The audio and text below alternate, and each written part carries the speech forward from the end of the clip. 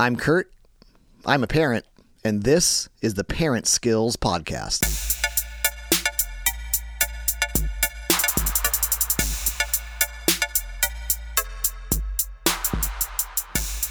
Well, hey there. Welcome back to another episode of the Parent Skills Podcast. If you didn't listen to the most recent podcast, hopefully maybe a couple weeks ago, we are in now part 2 of a little 2-part series where my good friend Liza Gant, who works with me here at Saddleback Church, and myself, we are just working our way through 6 of the most frequently asked questions. Last week we tackled 3, last episode. You can go back and check those out. Today, we're going to look at 3 more frequently asked questions that parents corner us, email us, text us, bring up all the time. We'll be back and we'll dive into those together.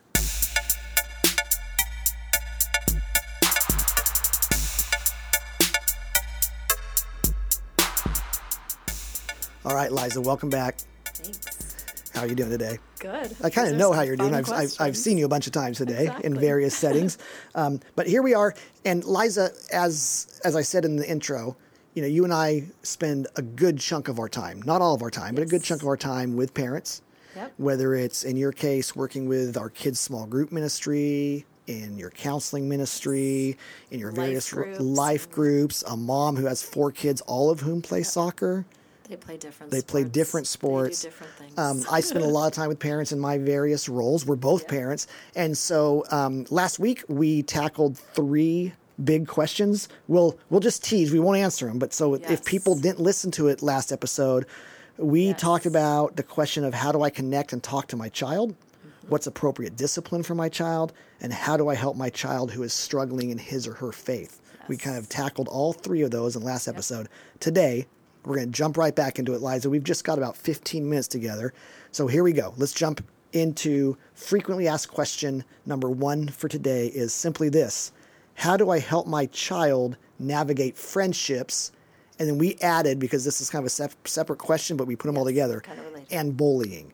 Yes. How do I help my child navigate friendships/bullying? Yes. Well, I think almost going back to last time's podcast, I think some of it's, of course, just knowing what's going on in the world of your kiddo, just because, they may talk about all these friends, or maybe they don't talk about friends, or they may talk about having a problem with a certain kid over and over, but if you're not talking with your kid, you won't frankly have any idea what's going on, short of they come home with a black eye, or they come home with all sorts of gifts from friends. Either way. Right. Hurt feelings. Right. Yeah, so that's one thing for sure, is definitely connecting with them. But I think the other thing is, especially in this kind of day and age of we have a little bit more of a tendency to helicopter parent, is not jumping in immediately and over analyzing things and labeling things. So whether it's a good thing of like, oh, they're your best friend, as if we can't have lots of friends, or there has to be one best friend, or oh my gosh, you're getting bullied by kids. Like, well, kids are mean, but maybe they're not bullying them. Like, I think we have a tendency to sometimes sensationalize, sometimes want to jump in. Well, you did mention if they come home with a black eye. Yeah, that's probably a pretty obvious one. Yes, yeah, but if it's more of like, oh, well, this kid doesn't include me, like, well, you don't immediately say, gosh, I'm going to go talk to the principal about you're being bullied. And it's like, Gotcha. Whoa, okay. Yeah. I think that's a really interesting point is the older we get, I think sometimes the more we forget what childhood was like. Yes. When we have our own children, obviously, they're the apple of our eye. Protected mama and papa bears. Mama bear, papa bear. We don't want anything. I think there is a natural tendency that can be a dangerous one. Yes. To try to prevent our kids from experiencing any level of pain. Yes. Which feels good in the moment because we don't like to see our children struggling in this context with friendships. Totally. But that doesn't create resiliency. It doesn't create problem-solving skills. Yeah, it doesn't set them up for success in the long run of how to handle relationships. Yeah, well, yeah, because life is full of all kinds of conflict and all kinds of strained and problematic relationships. Yeah. Which don't mean they're not worth investing in. Totally. Right? I'm sure yours and mine, some of our best relationships aren't easy. Yes. Right? Yep. And obviously, as adults, we've learned to kind of navigate that, but that starts with parents who, at an early age, kind of set the stage that helps their children learn those skills. And helicopter parenting, let me be the first one to go in and talk to your teacher about this problem. One of my good friends is also a family therapist. And she talks about all the time, don't go to your teacher, your child's teacher on their behalf. Yep. If they feel like they got an unfair grade, they got to have their own voice. they got to have their own voice. They need to go in and ask, why did I get a C minus? Totally. I felt like I turned it in on time. I felt like I did what was expected. That has nothing to do with friendships. But even then, I think, what you're saying is you wouldn't then go out to the playground or, I'll talk to so-and-so's mom, because that's the other tendency is, well, I'll just talk to their parents. Right. Well, now we're involving all these people, and it's he said, she said, and I think the goal is you can coach them. Like, you can definitely talk to your child as to what they should say, because they may be scared or I don't know, but you can't do it for them. Right, I like that. And obviously, when we talk about bullying, there are times when we need to intervene. There are times when teachers need to be brought into the topic. Other parents need to be brought into the situation. But when we can, allowing our children to talk to their friends, to problem solve, to figure that out. Help your children decide if it's time to make a friendship change. Yes. And there are appropriate times. So now going a little bit older, oftentimes parents of young teenagers will track us down and say, we're so concerned because Billy has been best friends with Brian ever since they were in diapers, and now all of a sudden they're not friends anymore. Yes. It's so natural for that to happen. Yep. Oftentimes, childhood friendships are proximity-based. Yep. They're friends with kids on their neighborhood. They're friends with kids on we their... grew up on soccer together, and now we don't play anymore. But then when they get into junior high, all of a sudden one quits playing sports. Yep. They go to different junior high schools. They went to the same elementary school, but they go to different junior high school. One went to public, one went to private, one's homeschooled. One of them is still a soccer fanatic, and now one of them is into video games. Yep. Well, for 13-year-old boys, most 13-year-old soccer players tend to hang around with each other more than... it becomes like affinity-based. The birds of a feather flock together principle. Yes.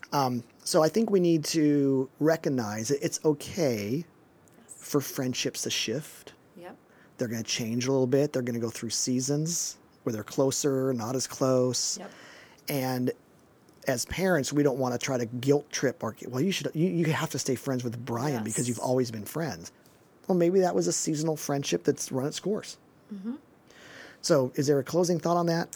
Well, I think, too, just bottom line, take them seriously. Because I get that sometimes, especially I see it a lot more with teenage girls, is the back and forth of, oh, so-and-so's my best friend. Oh, my gosh, we're fighting. We're not friends anymore. Oh, we're best friends again. Like, it's super easy as a parent to dismiss it and be like, this is silly. This is high school drama. But take it seriously and be like, oh, wow, what happened? Oh, that's so great. You're back together. Oh, I'm so sad to hear you're not friends anymore. And take it seriously and really process through what happened and what do you think you should do? What was your part? Kind of helping your child be self-aware. Yeah. Because it's super easy to be like, oh, well, it's all my friend's fault. Well, there's two people that probably causes conflict. Yeah, friendships are so messy for kids. Yes. And in a way, they're not as messy for young kids. Mm-hmm. They're challenging. Yes. But they get messier with age. Oh man. And then they kind of get unmessy again. Yes. Like, I don't have too many messy friendships anymore, right? Because we're all kind of, whatever. And life is like, I only got 20 more years left to live. I'm not going to mess it up by, but when you're 13, when you're 15, into the world, and there is a lot going on. Yes. All the adolescent development, going through puberty, figuring out who am I, where do I fit in. Every teenager is navigating that. Yes. And trying to figure out, and it's kind of like survival of the fittest. Totally. And so they're kind of not the best friends, because being a good friend means you got to be a little bit selfless. Yeah. And young teenagers are super selfish. Not in their DNA. It's not in their stage. They're just trying to survive. I can't be a good friend. I got to look out for me. Yep. So just give them lots of grace. Yep. To steal a quote from your wisdom last episode when we were talking about when teenagers question their faith, you said help them struggle well. I think that might be my favorite thing you said. I think that might fit just about every parenting. When they're struggling with their friendships. Help them struggle. Help them struggle well. Yeah. They're going to struggle. Help them do it well. All right, Liza, here's another question for us. Is this: when should I let my child have a cell phone? So we went from this big friendship thing, really nitty-gritty, super pragmatic. Their friendships when they're teens. Oh my goodness. We live in a technology-driven world. Yes. Almost everybody of a certain age has a smartphone. Yeah. The question is, what should that What is certain the age golden be? age? What's the golden age? There's just not a golden age, unfortunately. I mean, definitely I would say the hard answer is you can't say never. We can always joke. If they don't know how to control their thumbs, they shouldn't have a smartphone. I mean, let's just start they there. have no impulse control or self-control. Yeah. Or they just don't have the muscular control. Yes. But in general, I mean, I think obviously there's going to be a place where it's a necessity as far as communication. I've heard lots of different parenting methods as far as like, well, we'll start with a dumb phone, like a old school flip phone where they can just communicate with us, and then we can slowly upgrade into the Android iPhone world. Yeah. So that's one answer. But as far as a right age, there's really just not a perfect age. Each kid's so different as far as maturity, responsibility. Very much so. It's interesting, and I'm going to say studies, and then people are going to go, well, what studies? I don't know. I don't know what studies. You've read them. Wikipedia. But there is a increased awareness of the, to use a strong word, but articles have used this word, the dangers of smartphones, the dangers of social media. Which is, for most kids, the reason they have a smartphone is social media and texting their friends. Yep. They don't ever call their friends. Yep. But they're connected all the time through Instagram, Snapchat, through TikTok, all the different ones, right? And there seems to be a correlation. This is newer discoveries that there's a correlation between teenage, especially teenage, anxiety, depression, and smartphone use. Totally. Because they think for early adolescence, their biggest source of anxiety historically has been peer related. Yep. Friendships, social pressures. Yep. Do I fit in? Do I not?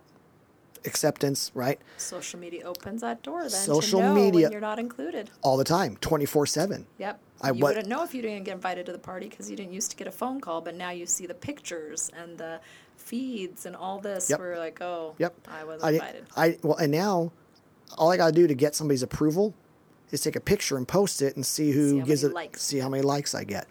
And so it makes sense to me that on the one hand, society is getting more and more technologically driven. Yes. So it does become a little bit more of a mandatory thing that eventually, of course, our kids need it. Yeah. And balanced with, it's also seems to have some more, we're starting to understand more and more some of the negative ramifications. Dangerous consequences. Totally. So I think bottom line, you just have to make super informed decisions. You can't just be kind of, oh yeah, on a whim, their 15th birthday, they're going to get it, or their 10th birthday. Just being very aware, whether it's reading some of the, like the Cyber Safety Cop or Integrity Computer Concepts. Like there's so many great organizations out there that they're doing the research, so we don't have to, as far as how we can be safe on some of these means. But I mean, bottom line, it's just not using it as like just a bait and switch, kind of like, oh, it's a carrot I'm dangling in front of you. I think that's the key. It can't be the carrot, just like dating can't be the carrot. Yes. Well, here's the thing. Let me rephrase that. In some ways, it is a carrot. Yes. And what I mean by that is, you don't want a cast in stone date. You can start dating when you're 16. Yes. I'd rather dangle the carrot of when mom and I decide it feels right. Yeah. And you're ready, then you can start dating. It might be 16, it might be 15. We don't know. We'll talk about it. Yeah. The carrot of a cell phone or a smartphone. Well, when we think you're ready for that and we think our family schedule and our lifestyle warrants you being connected all the time, then we'll put that into play. It's not just when you turn 12. Yes. Because when they turn 12, mom and dad might not be ready to let them have it. But you've been saying for 8 years, when you're 12, and that's hard. That's hard to go back from. Yes. I mean, you can. You're the parent. You're in control. Yes. But it's a little bit unfair at that point when you've been saying, pointing. They put a big red X on their birthday 5 years from now. You don't want to have a bunch of unfulfilled promises because then that weighs on your kids' hearts. Do you think I'm going to give you popcorn questions? You ready? Yes. Go. Do you think it's okay for them to have access to their child's passwords and accounts? Yes. Okay. I love that somebody said once, the reality is this is my phone. I'm just loaning it to you. I like because that. They're paying for it. Yeah. I mean, and not in a possessive, I'm going to take it from you, but like hey, I'm paying for it. And it's on my plan. Sure. Yeah. I've had parents who said, something felt weird. I got an uneasy feeling. So when my daughter went to sleep, I went and checked her text messages. I feel so guilty. I'm like, why? That's called parenting. Yeah. If you're getting an uneasy feeling, if something doesn't smell right, Yes. you get. You'd rather know than not know. You can choose whether to tell your daughter that you checked her text messages. That's up to you. But as a parent, you got to parent your kids. Yes. All right. That's a little bit of a tangent. Here we go. Last question. Question number 3, when should I let my child start dating? We kind of just answered that. Yes, but kind of the same thing with the let's phone. talk about that. When do I let them start dating? When do I start talking to them about sex? Now that's a little bit different than when do I start dating. Totally. Yes. Well, I think even with the last question and this, you'll hopefully know your kids, but like with social media, like screen time, like little kids, it's easy to use it as a pacifier. Like definitely not using screen time as a pacifier. But then even with the sex talk, on the flip side, it's easy to think, well, they're little. I don't want to talk about it ever. Now, you're not going to talk to a 2-year-old about sex, obviously. But, when they're, I don't know, elementary school, I hate to say it, but other kids are talking about things. And you don't want to be the last person telling your child when they've already form their own decisions, Right. opinions based on their other 3rd grade Right. friends or 5th grade friends or whatever it is. So I think you'll know based on just the connection you have with your kids and just they're asking more questions or they're being kind of strange about like changing and closing the door and not talking about it or like they used to be more free with whatever. Right. So And it's certainly not. I don't say this to contradict what you said. We're not going to talk to our 2-year-olds about certain aspects of sex. yes. But it is Body even at age parts. 2 and age 3 where we start talking about body parts and appropriate touching Yes, and for sure. what should it's okay if they feel uncomfortable with a certain kind of hug or and we Yep. want to know about that. So Yes. you're setting the stage again, like True. we've talked about so many Yep. times. How we talk about subjects Yes. sets the stage for later on. And if sex and all of that has always been taboo, we never talk about it, we never mention it. Well, then all of a sudden, when they're of a certain age and they need to really start Yeah. talking about it, I there's don't no, want to talk about it. It's taboo. it's taboo. We've never even said the word in my family. Yes. I don't think my parents ever had sex. Right? Well, hold on. Like if it's that kind of mentality, Yes. we're again, it's like we avoided tough subjects early on, Totally. but now we're paying the price for it. Yes. I think when it comes to talking to our kids about sex, again, it's like so many things is there's no bad conversation about sex, especially if your child's instigating it. yes. If they come home and they say, "Mom, what is a," and they name some weird sexual practice or whatever that they heard on the playground, Yes. mom and dad's typical response is, "Where'd you hear that? Don't ever say that word again." And now you've shamed the child Yes. for having a very naive, honest question. And they came to you with it. And Praise they the Lord. praise the Lord. They came to you with it, Yes. and that's your chance to say, "Well, let's talk about that." Yeah. And it's And- okay to delay It's okay to and say, say, let's talk about it this weekend. Because Yeah. you may, as a parent, need to be like, I don't know what "Yeah, they're talking about. what's my answer? I need to call somebody. I need to call a teenager and ask him what that word means." Yes. And what you said earlier was, who? And you didn't say it this way, but I'll say it this way: who do you want to control the narrative? Yes. Because it's a really important narrative of our of sex and sexuality and sexual identity, and all those things tie into each other. And I want to control that narrative as a parent. I don't Yes. want my daughter's 12-year-old friends controlling that narrative. Definitely not. Yep. Now, But I know nowadays, too, people worry about, well, the educational system. And it's like, well, hopefully if you've informed your kid, it doesn't matter what other sources come in. They may ask more questions, Right. but then they shouldn't just, what? That's not what you said. And right. it's totally Yeah, different. the public education approach to things that can be concerning to some parents Yes. is way more concerning if you've never, ever shared your perspective Yes. about it. Yep. Because of course, well, yeah, they're going to believe Yeah. the first time they've heard it, they're probably going to believe Truth. it's the truth. So when it comes to dating, Yep. you let your child date when you feel like it's the right time, Yes. right? I mean, that would be Yeah. my answer. Is for some kids, I guess 13 or 14. I'm not. I Totally. wouldn't totally Well, recommend it it, depends what you gauge as dating. It could It just be depends like on we're what you hanging gauge as out as dating. groups. Okay, that's Yep. fine. Or you just, I think just setting those boundaries. Yeah. Yes, you're not going to have your 8-year-old go on one-on-one dates with another boy or girl, but but it's good for them to learn how to be friends to with learn boys. how to have friendships. Yep. The only kind of hard rule that my wife and I laid down with our early our young teens was until a certain age, Yeah. we can't control what you what you call each other. But as far as we're concerned, we don't want you to have a exclusive boyfriend or girlfriend. Because what that means is nobody else has rights to you. Yeah. She has exclusive friendship privileges, and now other girls that text, she now gets to be jealous of. Creates that messiness. It creates, so don't, like, when you're 13, don't give anybody that level of access or privilege or possessivity. Possession. You just be friends with a bunch of people. You can have you can have a girl that you like. Totally.